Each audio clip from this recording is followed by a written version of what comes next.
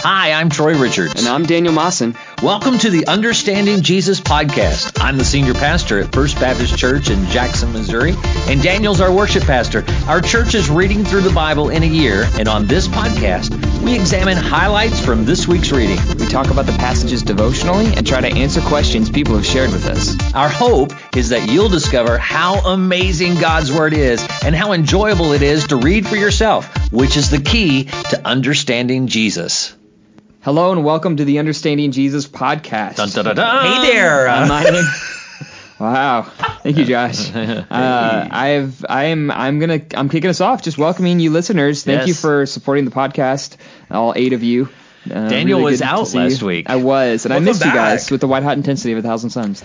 Yeah, but these are all recorded for posterity, and people will be coming back years from now, listening to this podcast, going, "Wow, this was when it was really good." Yeah. Our words are now worth something. Yes, right. Yeah. Like fine art. Like fine art. It takes the artist to die. Yeah, exactly. So we'll be here long after we're gone. Well, so welcome those of you listening. Yeah, what are we going over? Today we are looking at Deuteronomy 17 through 30. And then getting Psalm 37 through 40, and Proverbs 12 and chapter 13, and then Luke chapter 4 through chapter 7. Yeah, so, good reading. It was a good week of reading, so I hope you were able to join us. And as always, if you are listening and think, oh, wow, these aren't the books I read, we have done an entire year of podcasts, so you can go back and find your Bible reading, whatever you were reading, and we're talking about your specific reading, so you can read at your own pace and listen to whichever podcast matches whatever you're doing. So that's right. Or you could just listen and find out what we're reading. Spoilers. And, spoiler alert. Yeah. So anyway, hope you will. We're going to share some things devotionally, answer some questions, all when we come back.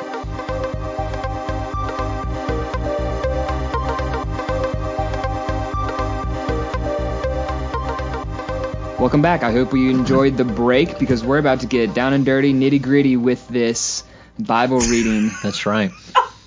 Daniel is in special form today. Down and dirty with Bible reading. Wow. Getting to the nitty-gritty. So yes, we read through the text for the week. We have a Bible reading plan, which is on our website at fbcj.us. It's also included in our bulletin each week if you just want to come to church here and get that. Ooh, so we read through it, and then we do the podcast based on what we read the previous week. And so Josh is going to share what he discovered through this week's Bible reading. Yes, so I'm going to start in Psalm 48, not to be confused with the chapter 48, but chapter 40, verse 8. And this is all it says. It says, I delight to do your will, O my God. Your law is within my heart. And I think last week I shared just a simple statement that is just so just huge and just magnificent. And this is one of those statements. The simplicity of the statement is just so real and deep, and it should just capture what Christianity is as we follow Christ. And so the question is, is this us? Do we delight to do God's will? If we're followers of Christ, then we love God. And so we will love to do the things God asks us to do. And so we should delight in him, not deny him, or not want to do his things. It's like I should delight to read the Bible. I should delight to follow the 10 Commandments, or I should delight to do what Jesus asked me to do because I love him and he knows what's best for me. And so instead of being like, man, I have to read my Bible, or I have to pray, or I have to go to church, or I have to fellowship with people. It's like, no, these are all things that we get to delight and follow the Lord. And that's just beautiful as it is. That's beautiful by itself. And so, yeah, it's super simple, not sinful. Whoa. Sorry. Whoa. Yeah, and then I was like, wait, whoa. But yeah, your law is within my heart, and that's something I'm going to talk about in my next devotion here in a second. But it's just something that we get to delight in the Lord, which is what I talked about last week. Just delight in the Lord, and we will. Everything falls into place. Yeah. He changes our desires. Yeah. And we did. We spent a lot. If you are curious about that conversation, you can listen to last week's podcast where we went in depth in that. Yeah. Yeah. Awesome cool stuff. Yeah. All right, P.T. Roy, what you got? All right, mine. Going back to Deuteronomy chapter 22, and to say this is a timely topic, it is definitely one that evokes. Anytime you go back into the law, you wade into territory that people may or may not be prepared for. But this is from chapter 22, verse 5. It says, "A woman is not to wear male clothing, And a man is not to put on a woman's garment, for everyone who does these things is detestable to the Lord your God. If you come across a bird's nest with chicks or eggs, either in a tree or on the ground along the road, and the mother is sitting on the chicks or eggs, do not take the mother along with the young. You may take the young for yourself, but be sure to let the mother go free, so that you may prosper and live long. Now, if I wasn't confused about the Bible before, I surely am now. I was tracking. And this was one, I chose this passage specifically for that reason, because I was reading along going, wow, what a switch. Yeah. We were going down a path, and I was with you, and then, bam, we went in a completely different direction. And that is, so that's the whole point. The thing that God was doing for the people in Israel was he was giving them some understandings of, this is how I've ordered the earth and how I want you to follow this. It actually is, as he's just going through, and in Deuteronomy, you have to understand, he's working through a lot of different things, but because you are dealing with, this is how I want you to live life every day, and there's going to be 1,000 questions, which is why they set up judges to look at the law and then to say, okay, now here's kind of the baseline that God gave us. Now, how do we move from there? And so you don't look at it and say, he's saying specifically about this, about clothes, and he said specifically about a bird, and so we're just going to follow that, and how are the 50 million ways we can get around that? And that's what when Jesus returned, when Jesus came, actually the first incarnation, not returned at that point, but when Jesus came, he was able to give us this amazing insight to say, all right, now I've given you several hundred years of looking at this law, and I see the interpretations you came up with, and you're way off. You're way off, and you've gone down a path, and I can see the path you've gone down. I understand how you went down that path, but let me fix it for you. Let me make these adjustments and pull you back to the law instead of all these different laws that you've added. And so it is nice that we are able to go back and read passages like this with the insight that Christ himself has given us in that regard. And also the Apostle Paul, full of the Holy Spirit, looking back and then also giving insight under the inspiration of the Holy Spirit to look at these things. But he starts with something that is very controversial in our world today, in that women wearing male clothing and men wearing women's garments. And the point that God was making, because I've heard people say, well, they wore dresses back then, or whatever. And so, obviously the clothing that they were wearing in Jesus' day, I wouldn't wear that. And so I have in a play and so forth. But what he's saying is that I've created you with a distinction. Mm-hmm. And so I've created male and female, and when you do things that blur those lines or create a lack of distinction, you're affecting the created order I've given you. It leads to a dangerous place. It's kind of like when Jesus said, if you look upon a woman with lust in your heart, you've committed adultery already. Because there's no other path, there's no other direction that can go. Right. If you start looking at a woman who's not your wife, you're literally dancing with the devil. You are going down a place that can. So he's saying, let me pull you back about 50 steps and say, don't even start there. Because if you're not thinking about her, then you're not going to wind up in that place. Right.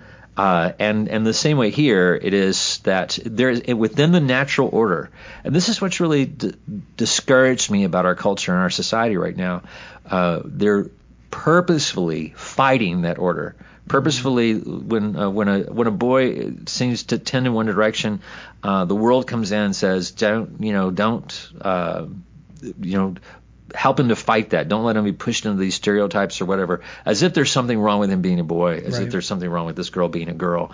And I'm not trying to be controversial in this. It's that I have had boys. I have 2 boys. I have 2 girls.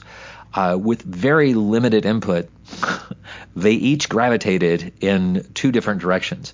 We had our girls first. So we had 2 girls, and then we had 2 boys. So when we had our 2 girls, and they had these very natural inclinations, did girly things. I mean, they love dolls, and if you give them something, if you gave them a truck, they would paint the truck with fingernail polish and put pretty designs on it or whatever. They would be very artistic, whatever. And not to say those were girl things. It was just that's what they did.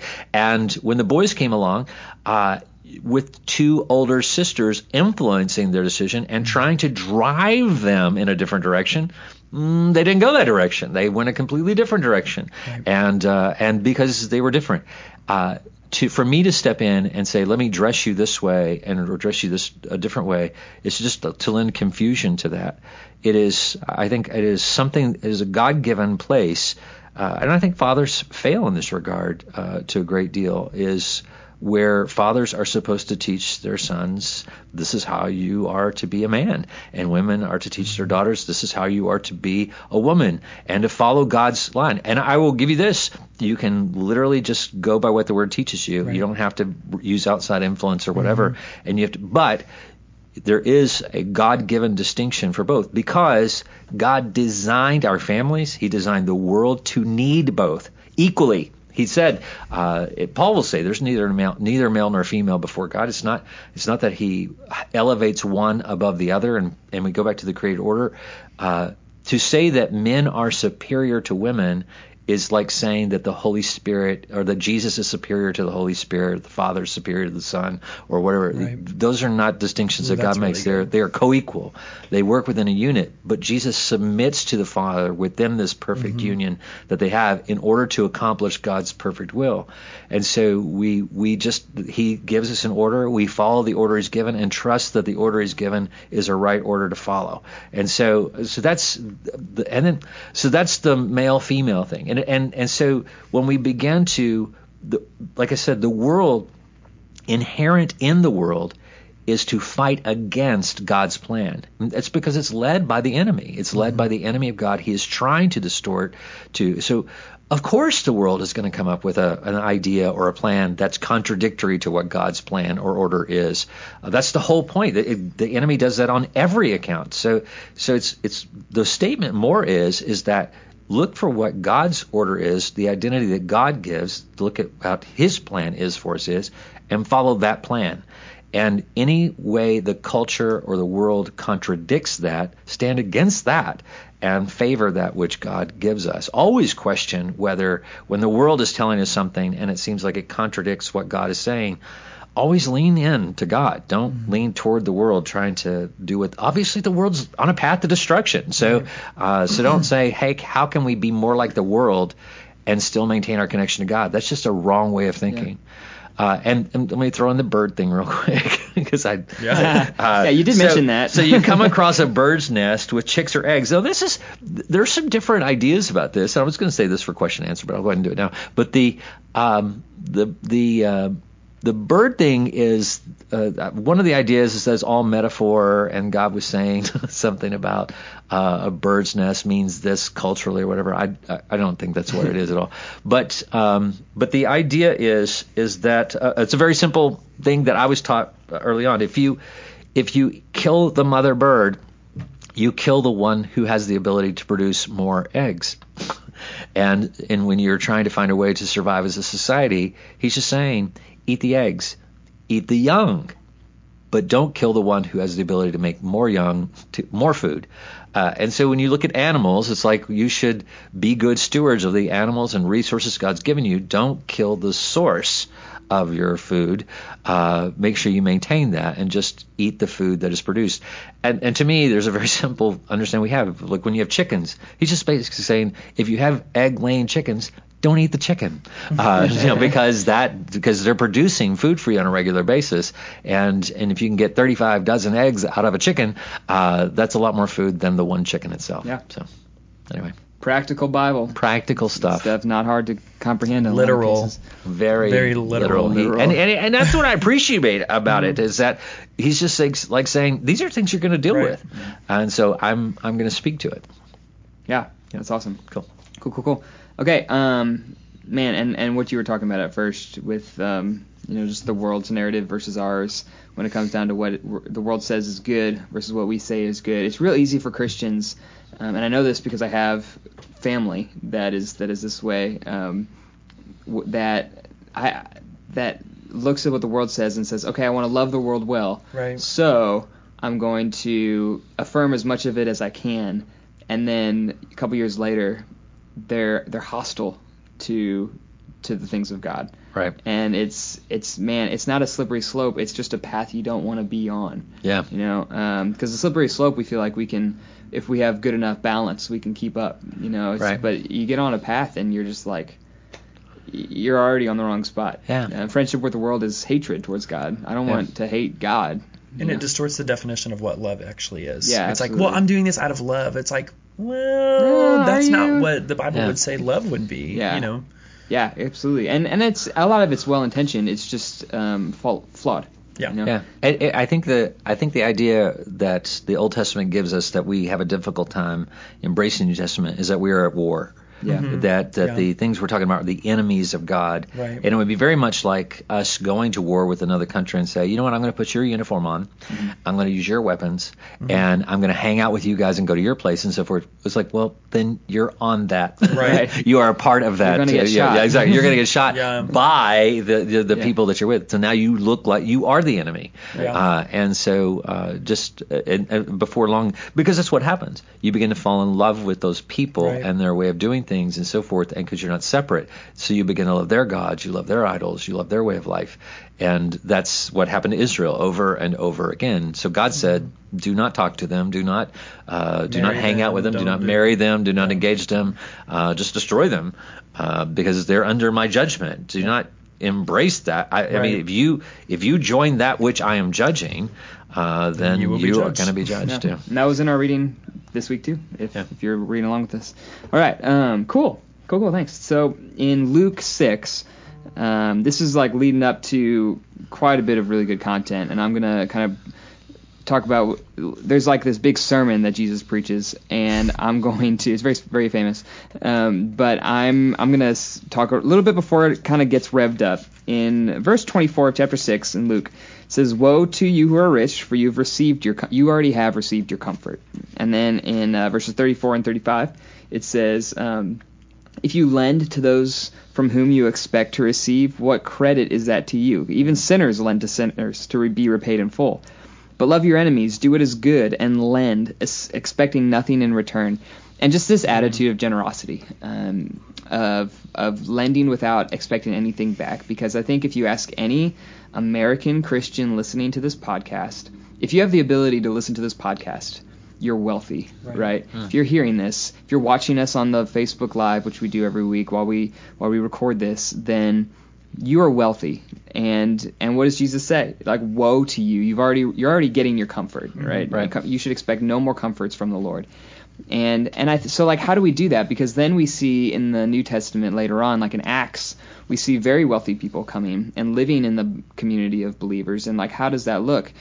And I think it's that spirit of generosity. Like, what money you have, just somehow making it click in your mind that it just doesn't belong to you. That when somebody needs it or wants it, you just give it to them. Like, if your family is eating 3 meals a day and you have a roof that is not going to be taken from you, maybe even then, I don't know. I'm just saying in my context that I have enough money in the bank, I have enough money in my pocket for people to say, hey, can I get this, or I'm going to take you to lunch and not really expect you to like pay me back, or I'm going to take you to coffee, or I'm just going to live as if my money is your money, and live as if and not expect anything back. And I think that the Lord blesses that. He must bless it, because the more I tend to practice that, and this isn't I'm not guaranteeing anyone anything, but the more that I personally practice that, the more flexibility He gives me in my finances, because I prove myself faithful in that. And when I don't prove myself faithful in that, conversely, I tend to notice things tightening up.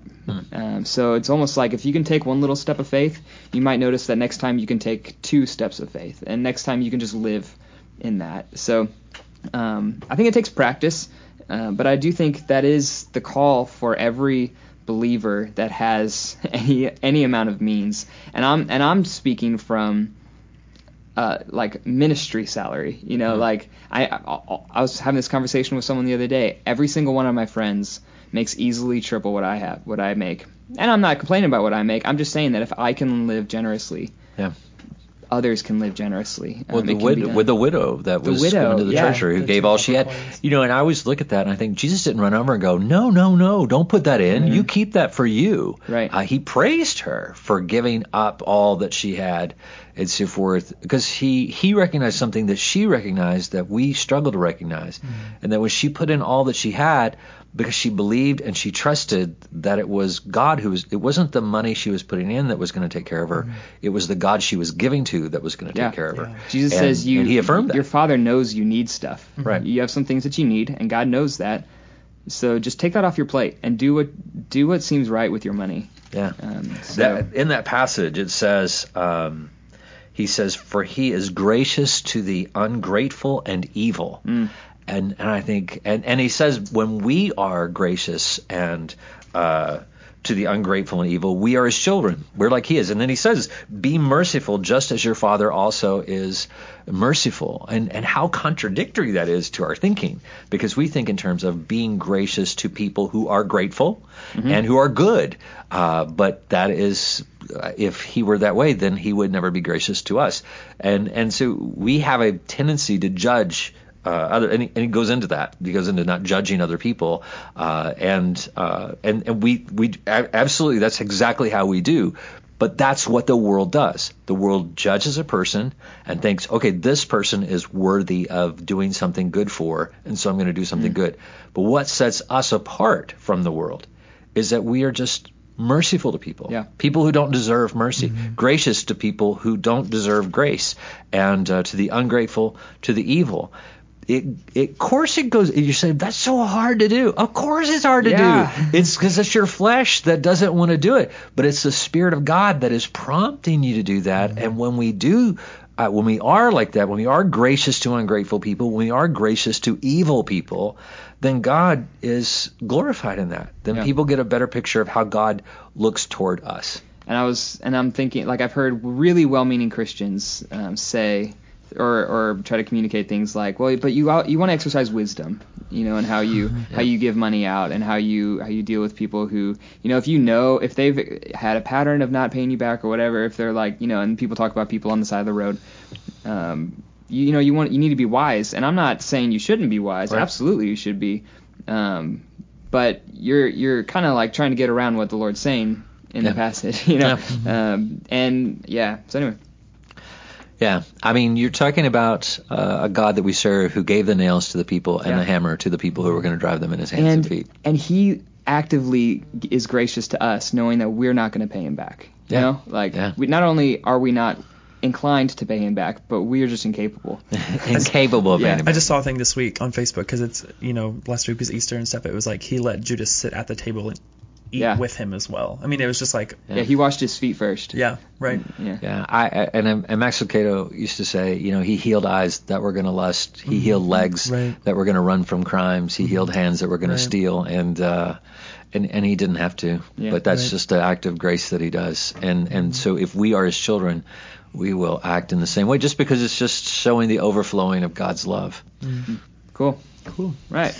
Loop around, Josh. Yes. So, like I just said, my passage kind of connects with this from the one that I just shared. So, the end of Psalm 40, verse 8 says, "Your law is within my heart." Okay. So, Luke 6, 48 through 49. So, let me read 47 first. It says, "Everyone who comes to me," Jesus is speaking, "and hears my words and does them, I will show you what he is like."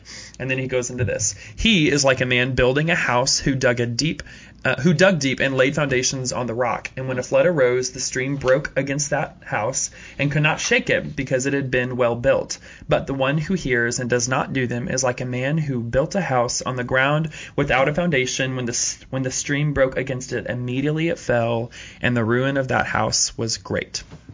So, We're talking here about clinging on to God's words as Christians, right? The law is within my heart, and that's what Psalm 40 verse 8 says. And there's this phrase it reminded me of, and it's, "What we repeat in times of ease, we will recall in times of hardship." And so what that's talking about is if we read and dwell on these foundational things of God's word, then we have this muscle memory to fall back on when we're freaking out. So let's talk about the pandemic for a second, right? The church had to close its doors because there was a pandemic coming, and people are like, what are we going to do? Like, are we going to be Christians? Like, what's going to happen? I'm so scared. How are we going to be Christians? Yeah, exactly. And so people are freaking out about this stuff, and they have no foundation to hold on to. They forget that God is with us forever. They just lose sight of what's going on. And so they fall back, and now they're searching for scripture. Oh gosh, what do we do? Lord, please show me your strength. And they're like just trying to find something. They're trying to find something to hold on to, and they don't have anything because they haven't repeated these things in times of ease. That the law has not been on their heart. They've been, just living life. They have nothing to hold on to. And so this is just really important. I'm in a time of ease right now. What am I repeating to myself now so that in 3 months, if something hits, what am I going to hold on to? Because if something hits and I have nothing to hold on to, then I begin to question God and begin to walk away. I mean, we've all been there. We've all had that experience in our lives. But just that, what we repeat in times of ease, like I'm in a good time right now. Am I loving God? Am I learning things about Him and keeping those things in my mind so that when I do fall, then I have something to fall back onto. It's just like in music. If you're a piano player, not that I'm an incredible one, or even if you're just any sort of instrument player and you're performing in a just a performance, and your sheet music falls, what are you going to do? It's like, that's why you have to know your music, because your fingers know what to do. Your brain may not, your eyes may not see what's going on. But this is, in anything, it's with homework, it's with tests, it's your brain needs to understand so that when you're in a time of trouble, you have something to hold on to. And I think that we forget that when streams are coming in. Is our foundation good? Are we holding on to good words in times of ease? And this is what we need to do. When I was in the Holy Land, we went by a house and they showed us an example of how the ground is very loose, it's sandy, and how you would have to dig into that sand until you got to the bedrock that was underneath it, and so you set your house up on top of the rock, and then you buried around it or whatever. Or else when rains would come, and I don't know if you've ever seen rains in the desert, when rains come, floodwaters come, and just this rushing torrent, these wadis, these basically spring beds or whatever that are just rocks. Mm-hmm. But when rains come, all that rain comes off those hillsides, and there's nothing to hold it back. There's no trees, there's no grass to slow it down. And so it comes there, and it literally would just wipe out a house and destroy it if it wasn't built down to the ground. If you've ever done construction and you've noticed cracks in the foundation or a bad foundation on a house, you don't look at that and go, that should be an easy fix. You have to basically tear down a lot of what you already have. It's very costly, time consuming, and very difficult to rebuild a foundation. And so many times in our Christian walk, we will discover, Jesus is saying, why do you call me Lord, Lord, if you do not do what I say? Exactly. And if you have had a lifetime of not obeying Him, then when you finally do decide that you need to be following Him, you're going to discover you've been building on a bad foundation, and you're going to have to tear down a lot of what you've built up. And it's time consuming and costly and very difficult. But if you don't do it, then that house is going to fall. Yep. Good word. Good word. Cool. Oh, it's my turn, isn't it? Yes. I had something here. What was I going to share? It is from Luke chapter 4, I think. 4. That's right. Thank you. Thank you for remembering what I could not remember myself. From Luke chapter 4 and verse 31. He said, it says, then he went down to Capernaum, a town in Galilee, and was teaching them on the Sabbath. They were astonished at his teaching because his message had authority. In the synagogue there was a man with an unclean demonic spirit who cried out with a loud voice, leave us alone. What do you have to do with us, Jesus of Nazareth? Have you come to destroy us? I know who you are, the Holy One of God. But Jesus rebuked him and said, be silent and come out of him. And throwing him down before men, the demon came out of him without hurting him at all. Amazement came over them, and came over them all, and they were saying to one another, what is this message? For he commands the unclean spirits with authority and power, and they come out. And news about him began to go out to every place in the vicinity. When we were talking about the triumphal entry on Palm Sunday, I didn't remember or wasn't aware of the crowds that were shouting Hosanna were made up of this entourage of people who were from Galilee. I always had a picture in my mind of when Jesus was coming in that all these people from Jerusalem loved him and so forth, and they had this huge following. And then during the events of the crucifixion, everybody turned on him and went dark and so forth. But the reality is that these people who were shouting Hosanna and glory to God in the highest were the people who were with him in Capernaum and in the regions surrounding Galilee. And so during this time of Passover, they would just make these treks to Jerusalem once a year during Passover. So it was like a big event that everybody go to. So you have this big gathering of people who've been watching you do these miracles, watching dead people come back to life, watching Jesus do all these miracles and so forth that he's been doing all along. And he's been gaining this crowd, and he would keep saying to them, don't tell anybody, it's too early for my time. My time is not yet here, and so, but you come to this time where he says, okay, now I'm going to Jerusalem, and he sets his face to go, and they all are going with him, and so as they get close to the gates, he summons them to go get a donkey, and they get so excited that they begin shouting Hosanna, Hosanna, and so forth. And people are like listening inside the city thinking, what in the world is going on? And when they see him coming in on this donkey and so forth, they're like, what? He thinks they think this guy is the Messiah? And they do think he's the Messiah. Right. But none of the people in the city know these works. They're not familiar with these things that he's done. And so they're rebuking the people who are shouting this, and they rebuke Jesus, and they're like, you tell these people to be quiet. They shouldn't be shouting this. And then Jesus is like, if they don't say it, the rocks are going to cry out, you know. And so you have this, all of a sudden, this anger building of just, this is blasphemy. Who does this person think he is? And then this demand of, hey, well, if you are the Messiah, then show us, do some miracles, do something to prove it. And he doesn't. He doesn't do that, because the whole point is that he has come to die. But Matthew is highlighting this because he's trying to show this is how this was his plan. His plan was to be killed. And because of the blasphemy that everybody is thinking, but I think so often that we are like that too. It's like we think God should prove himself. That God should.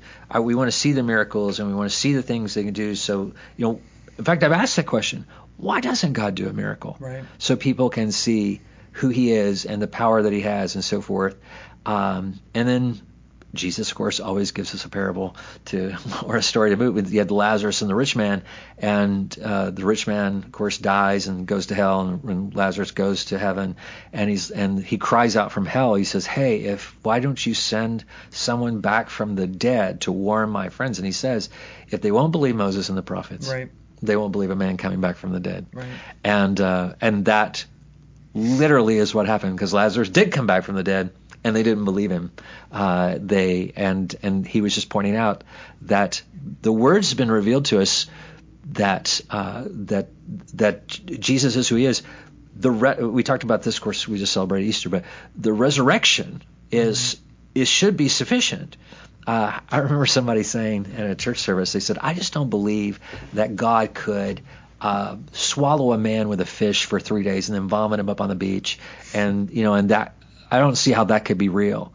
And you're like, but you have no problem with a man who died in public and was buried and then came back to life and is still alive today. And they're like, wow, that's the resurrection. It's like, it's the same God. Right. If he can do one, he can do all things. And that's how we are to look at everything. We're to look at everything in light of the resurrection of Jesus Christ. It is to evoke amazement in us. And so when we see that's the pinnacle of it. And so I believe everything Jesus says because I believe the resurrection. Right. And if you don't believe in the resurrection, and as Paul even says, if the resurrection's not real, we're to be pitied above all people, because we got nothing to stand on if that's not real. And but we do have that. We not only have it, We have hundreds of people who witnessed him both die and come back from the dead and ascend into heaven, to see him in his physical body, to touch him, to eat with him, to dine with him. And then they testify to this in a time that was current, and then wrote it down and shared it with people, and people came to believe and understand this. And we've been passing along that story for 2,000 years, and it is still the story that transforms lives. Mm-hmm. Cool, very good. Okay, just to finish it up, put a bow on it. Last round we were talking about. I mentioned how I have people close to me who are just kind of like, I'll just put it bluntly, they post stuff on social media, right? That just makes my blood boil. Yeah. Because I know how they grew up. I know what they claim to believe at a time. They seem to still believe the basics anyway. Mm-hmm. And they'll post stuff though that is just lies, and it bugs me being a Christian, or like as a Christian, seeing what this other Christian's posting. Like, how could you do that? And so. Being the millennial that I am, my first thought is, well, I'm going to type right back, type a response. And I'm reading Psalm, and wisdom dictates not to, for all those wondering, like I don't, but Psalm 39, I'm reading that this week, and it says, I said, I will guard my ways so that I may not sin with my tongue. Mm-hmm. I will guard my mouth with a muzzle as long as the wicked are in my presence. I was speechless and quiet. I kept silent even from speaking good, and my pain intensified. That's like the experience of everyone on social media, right? Yeah. And my heart grew hot within me. As I mused, a fire burned, and I spoke with my tongue, Lord, reveal to me the end of my life and the number of my days. Let me know how short-lived I am. You indeed have made my days short in length, and my lifespan as nothing in your sight. Yes, every mortal man is only a vapor. And we were talking about, cross-dressing meets eating young animals, right. Like kind of a switch there. Right. But the Psalms are packaged in such a way that they actually do feed into each other. Right. And Psalm 39 isn't an exception to that. And so I'm musing on this, like I'm trying to figure out what's the connection between keeping silent, even when it hurts, and God revealing the end of my life to me. And I realized that this is true. Only after God revealed it to me did I realize that my experience shares in this, and that is that when that person posts on social media, or when we see somebody famous say something on TV or whatever it is, when the wicked person says what they say, and all we want to do is fire back what we believe to be true, right. But we wisely keep silent, then what the Lord blesses us with is perspective. In that this moment, this conversation, God's going to take care of. He's going to fight his battles, all right? And if you're with him, he'll fight your own for you too. But what the Lord gives us is perspective, in that this is so much bigger than my life, than this conversation, and my life is so much bigger than this conversation. Right. So I do not need to fire back a response, wicked as they may be, right as I may be. Mm-hmm.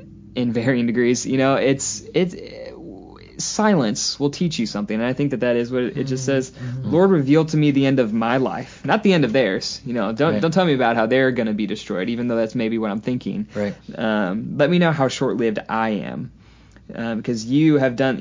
Like mankind's only a vapor. This conversation is not so important that I need to forsake wisdom in it. And honestly, like the last few days, that's needed to ring in my head a lot.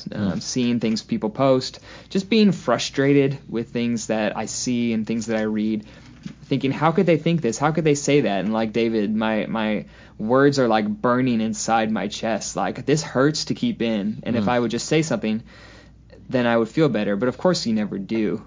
You feel like a fool. Like Proverbs would call you a fool in that moment, and you feel like one. So anyway, that was timely for me, and hope that resonates with somebody listening. Well, and that's what Jesus did right before he was like literally crucified. And it's like the same thing for me this week. Someone posted on their social media, Christians, don't shove God down people's throat because it's Easter. And I was like, oh, I just could hit you. Like, that's where I was. I was so angry at this person.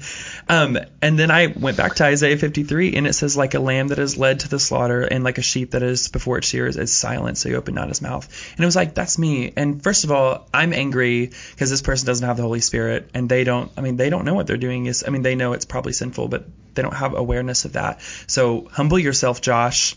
Don't get angry. And third of all, what does the Bible say? Like, the wise person is silent, and Jesus was silent before he was killed. Right. And I think there's so much humility in that. And like, we're so prideful to think, well, you know what, God, I got this battle. I got this. It's like, I know the no, perfect thing to vengeance say is that'll change his. their Yeah. mind. Yeah. Yes. I'm not going to say anything. Proverbs says, and this is what I actually think of more, is that even the fool is counted as wise if they keep silent. Like, Right. I'm like, okay, I need to keep silent, so at least people will think that I'm wise. Right. Yeah. And he who speaks before he knows the answer is a fool. Yeah. Right. Yeah. So anyway, yeah. That's good. So on that, we're gonna break. If you need to go to the bathroom, or just hit the pause button at any time. It's a podcast, you can do that. And we're gonna come back and talk about some questions. I've got a question, and that I haven't even prepped you for this question, so I feel a little bad. But we're gonna get back to it, and we'll be right back.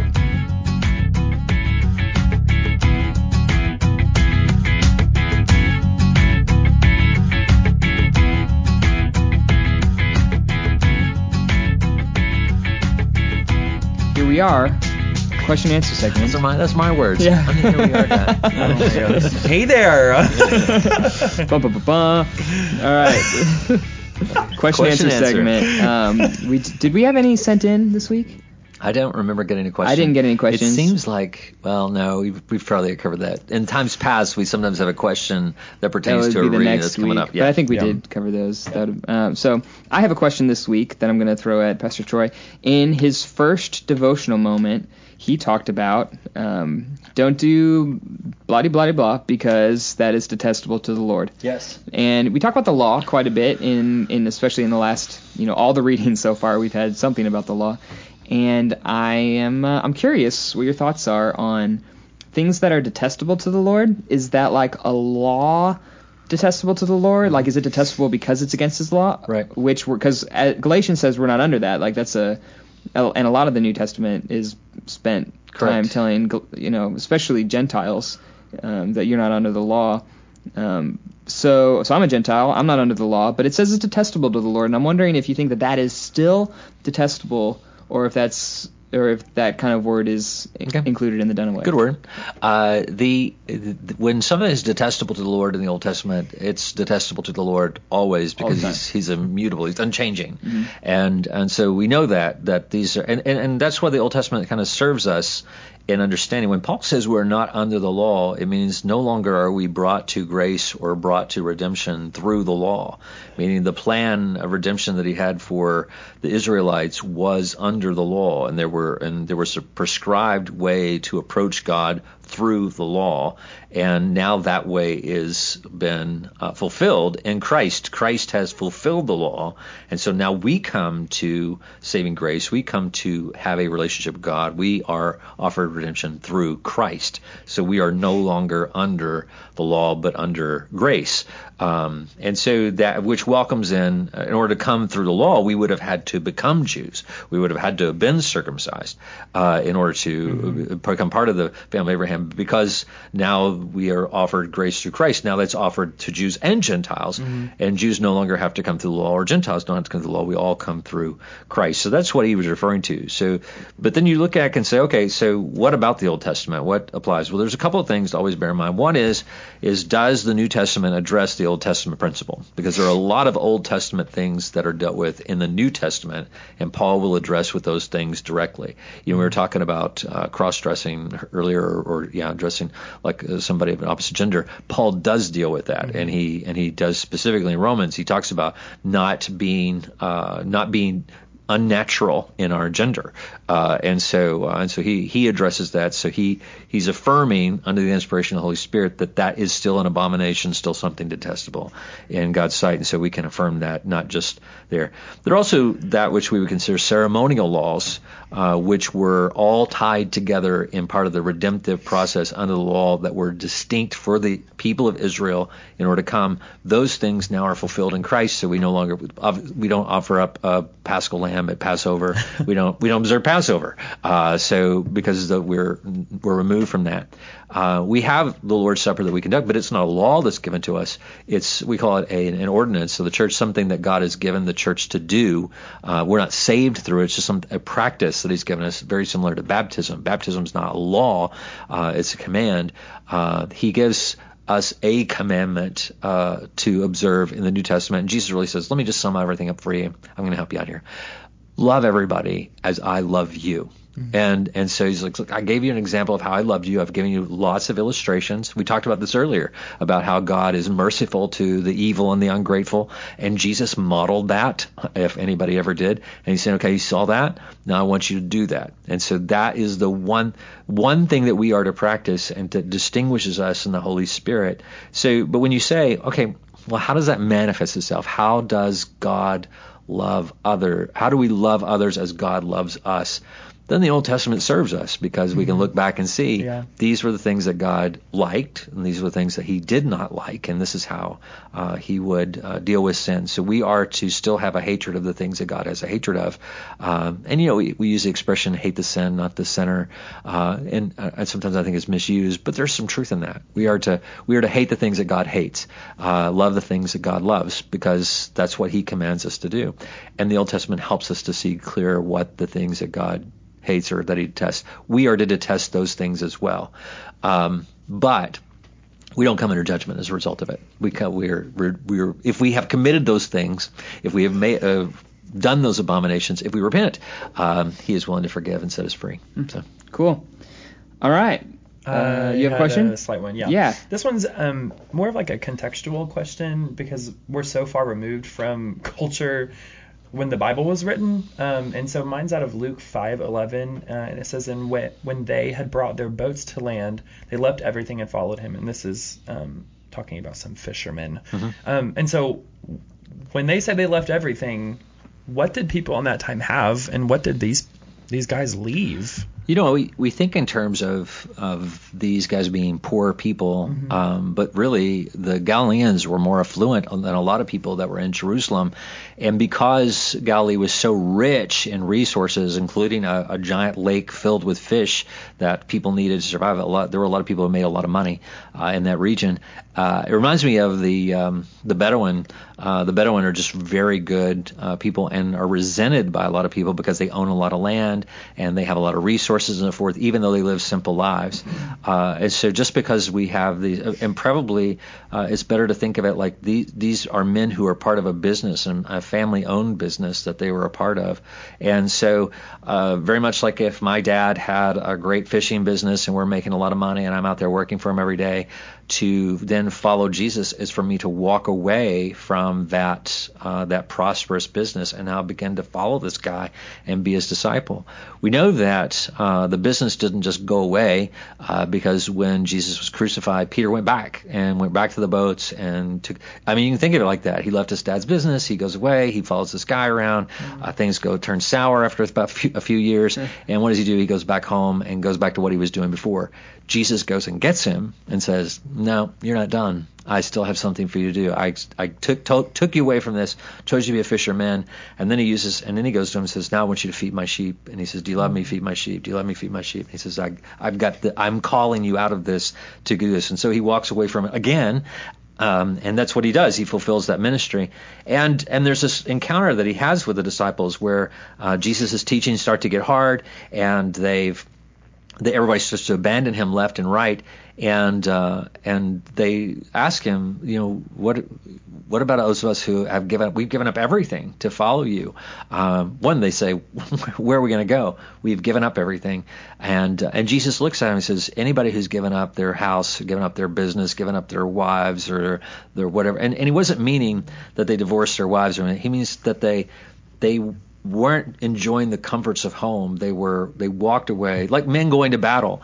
In the Old Testament, you had, I love how God tells Moses and Joshua when they're getting people ready for battle, he says, ask people if they just got married, send those back. Ask people if they just planted a vineyard, send those people back so somebody else is enjoying the fruit of their vineyard. And then he says, ask people if they're just scared to fight.